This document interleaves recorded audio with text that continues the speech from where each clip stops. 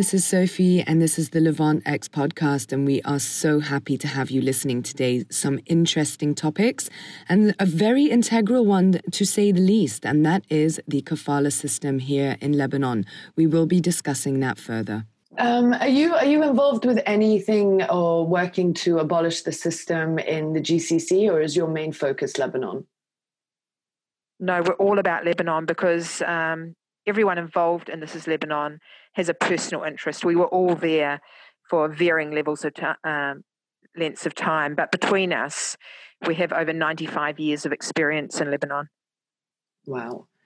And how far, for those who don't know, how far back does the Kafala system go in the law? Like, how long has it been present, and how hard would it be? Well, you're saying it could take 5 minutes, but I'm trying to think now, is there any way that your organization could be involved with rallying? As you said, the youth of Lebanon is against it, do understand, what the Kafala system means and what it's doing to these ladies.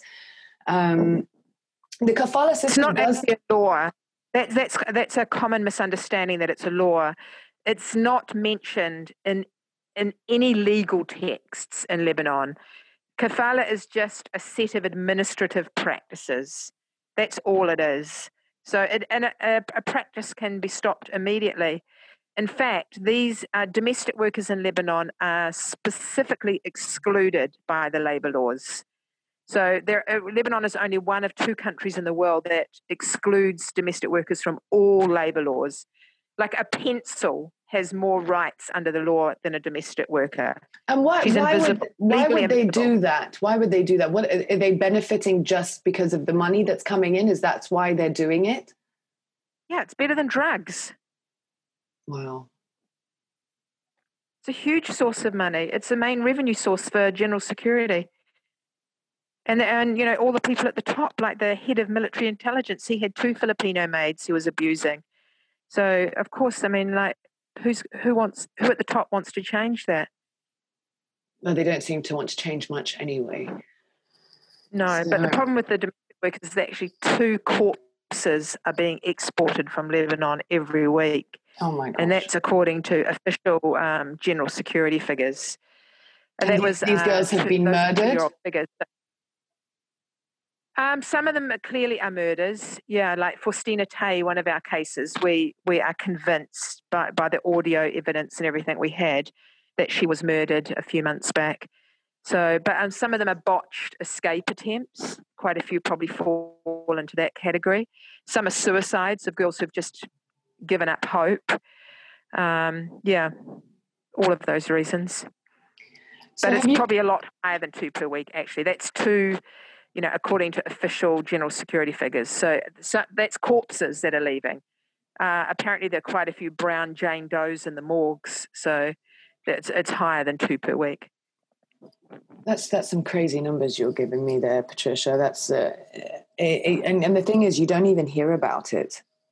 You really no, and don't what else? Hear about it. The media always quotes the figure of there are at least 250,000 domestic workers in Lebanon, but there are actually conservatively 500,000, and probably a lot higher than that. So we're talking about 500,000 girls.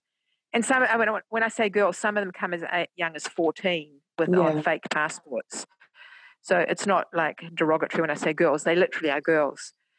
And most of them are younger than 25. So we're talking about, 500,000 girls who are basically enslaved now. Does this just apply to the domestic workers, or because, I currently live in Lebanon and I do see a lot of Bangladeshi males, and they work for the garbage disposals, and they work in supermarkets. Does the Kafala system apply to them as well? Oh, well, yes, it does. But the people that you see in the supermarkets, I don't know if you realize, they're not getting paid. They don't get paid, and even their tips, they're getting paid now, if they're getting paid 300,000 Lebanese lira a month. So you do the math, and those Bangladeshi guys that you see have paid between $4,000 to $6,000 US to go to Lebanon and work. So, and their employers don't have money to send them home. They're indentured servants. Oh, this is crazy.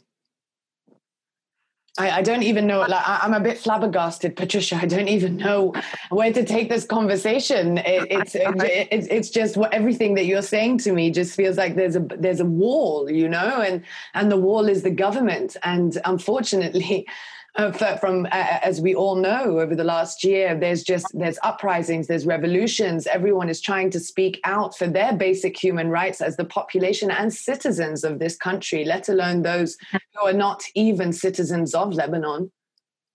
Yeah, well, domestic workers, I mean, we know the suffering of Lebanese at the moment. Of course, we know that. But domestic workers are at the very, very bottom of the food chain. So what can we help do in this conversation? How can we? Do you want to mention the crowdfunding campaign you've got going on? Because I'm sure there's definitely people listening right now and are thinking, how can I help? How can they help? There's two things. They can support us by liking or following our Facebook page. We're also on Instagram and Twitter, so follow us on the social media platforms. And in fact, comments from I'm sorry to say this, but it's true, from white foreigners hold a lot of weight with Lebanese, because Black lives have never really mattered in Lebanon. But comments from Western foreigners, they're very sensitive to that. So comment on our posts, say you're following and you don't find this acceptable. And go onto our website, thisislebanon.news, and from there you can see different ways to be involved.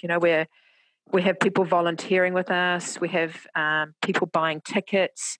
We need to get these girls home. So those are the two main ways.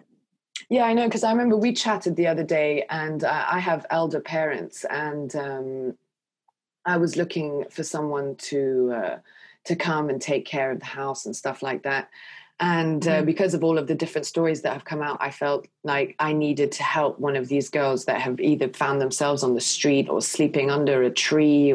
I've been seeing the pictures. Some of them were pregnant and giving birth on the street, as far as I've been made aware by some of my friends that are journalists.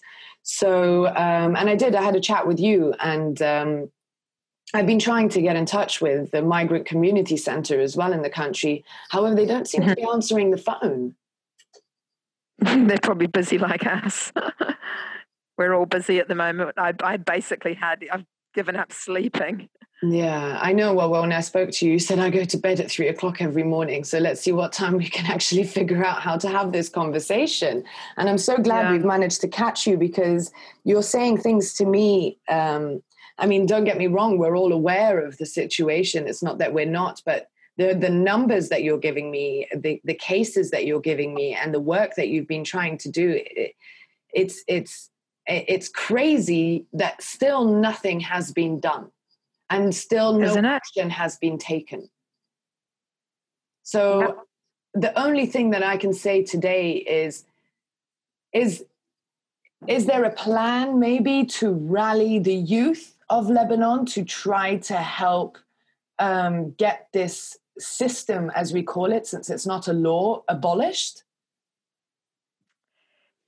I don't know, honestly. I think that there is growing awareness amongst young people, but as far as, something practical being done by them to bring change, I don't know. Most Lebanese are pretty much fixated on their own problems at the moment. They're always like, we'll fix our problem and then we'll look at this other problem. But the time for these girls never comes. What are the latest cases that you've found most recently? What have you come across that has been seriously blown your mind? One Ethiopian girl that hadn't been paid for 7 years and had started to lose her eyesight from crying. We managed to help her escape, and she's now home, but she didn't get paid her salary because her employers divorced and went bankrupt, and she just wanted to get home in the end. And that's a problem that to stay and fight for these cases, they would have to stay, maybe unpaid for 3 years in the country before it ever went to court. So the authorities rely on the fact that these girls just want to get home, and the cases never see the light of day in the courts. So she went home after 7 years of being a slave without any salary.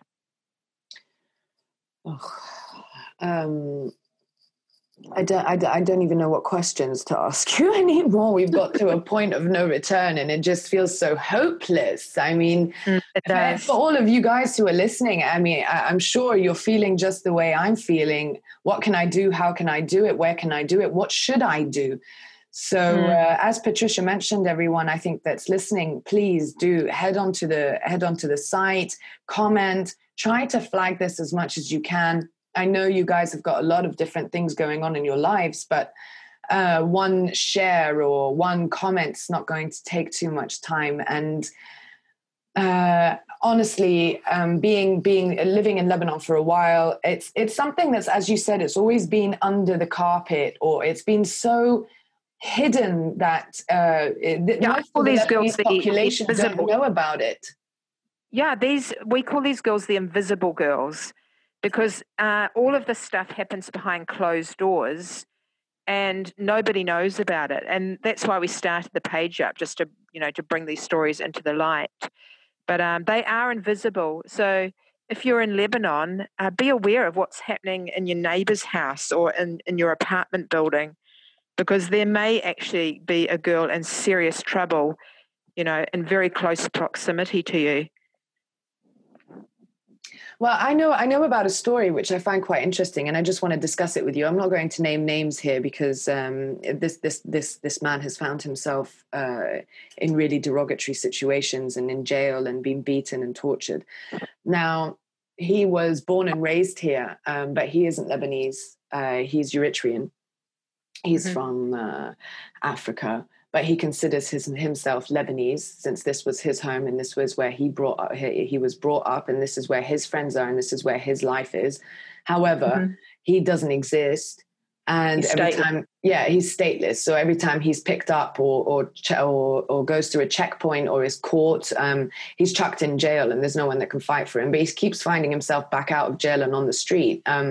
He's never been deported. Yeah, he's never been deported, and he hasn't left. As you said, he's stateless. What do we do with? I'm sure he's one of many.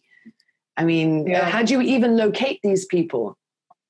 Yeah, I don't know. I mean, we have a laser-like focus on migrant domestic workers. We know that there are bigger problems as well, but the housemaids are kind of more than enough for us to deal with.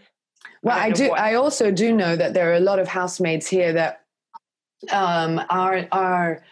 have like illegal paperwork, and they're living on their own and they're renting houses and stuff, and they're trying to live like citizens of Lebanon. However, they might have worked for a really nice employer previously too, and the employer doesn't want them, but still signed them off with their sponsor, but lets them live freely in the country. If these women could be caught, I mean, they're chucked in jail. Yeah, and that's illegal. That's illegal because they have to, under the administrative practices, they have to live in the house of their kafil or their sponsor. So their situation is quite risky as well. And anyway, are they finding work these days? Even those girls want to go home.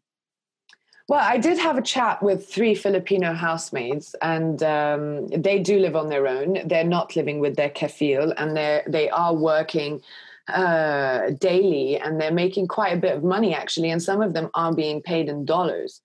Maybe they're the lucky ones, but then because, as I said to you, I've been looking to see who I can help that's in the country that maybe hasn't been paid for 7 years and needs some money, needs to send some money home, and I'm willing to open that door. But do you know what's funny? We're sitting here talking about it being so derogatory and the way that they're living is so bad. But every single one that I've spoken to has told me, no, I'm fine. I make a lot of money. I make up to 3 to 4 million lira a month working in 10 to 15 different houses. Yeah, because you have access to those ones. The ones that have the problems are the contract maids who don't have any freedom of movement, and you have no way of talking to them because they don't have a voice. How are they getting in touch with you? Often it'll be another domestic worker in the building, maybe on a balcony, above or below her, or the families more and more in the sending countries are becoming aware of this. Like there was a family who lived in a very, very remote village in Nepal, and they contacted us because a girl from that village had gone back from Lebanon and told them about us. And their sister had been 10 years in Lebanon and employed by a doctor, and they hadn't heard from her and she hadn't sent money home. So we got her home. But she was alive in the end. She was alive, yeah. But the kafil had told her that all her family had died in the earthquake. So she was under the mistaken belief that her family were all dead. And so she wasn't sending anything home.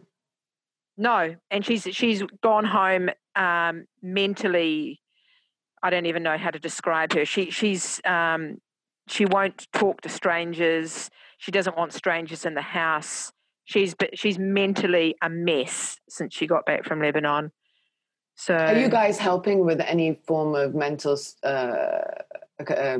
help afterwards, or is it just sort of let's get them out and get them to a safe space? And it depends on the country. So in Kenya, where there's a group who've former domestic workers actually who've set up a group called Send Us Home Kenya, and they're putting together some access to psychotherapy and stuff like that.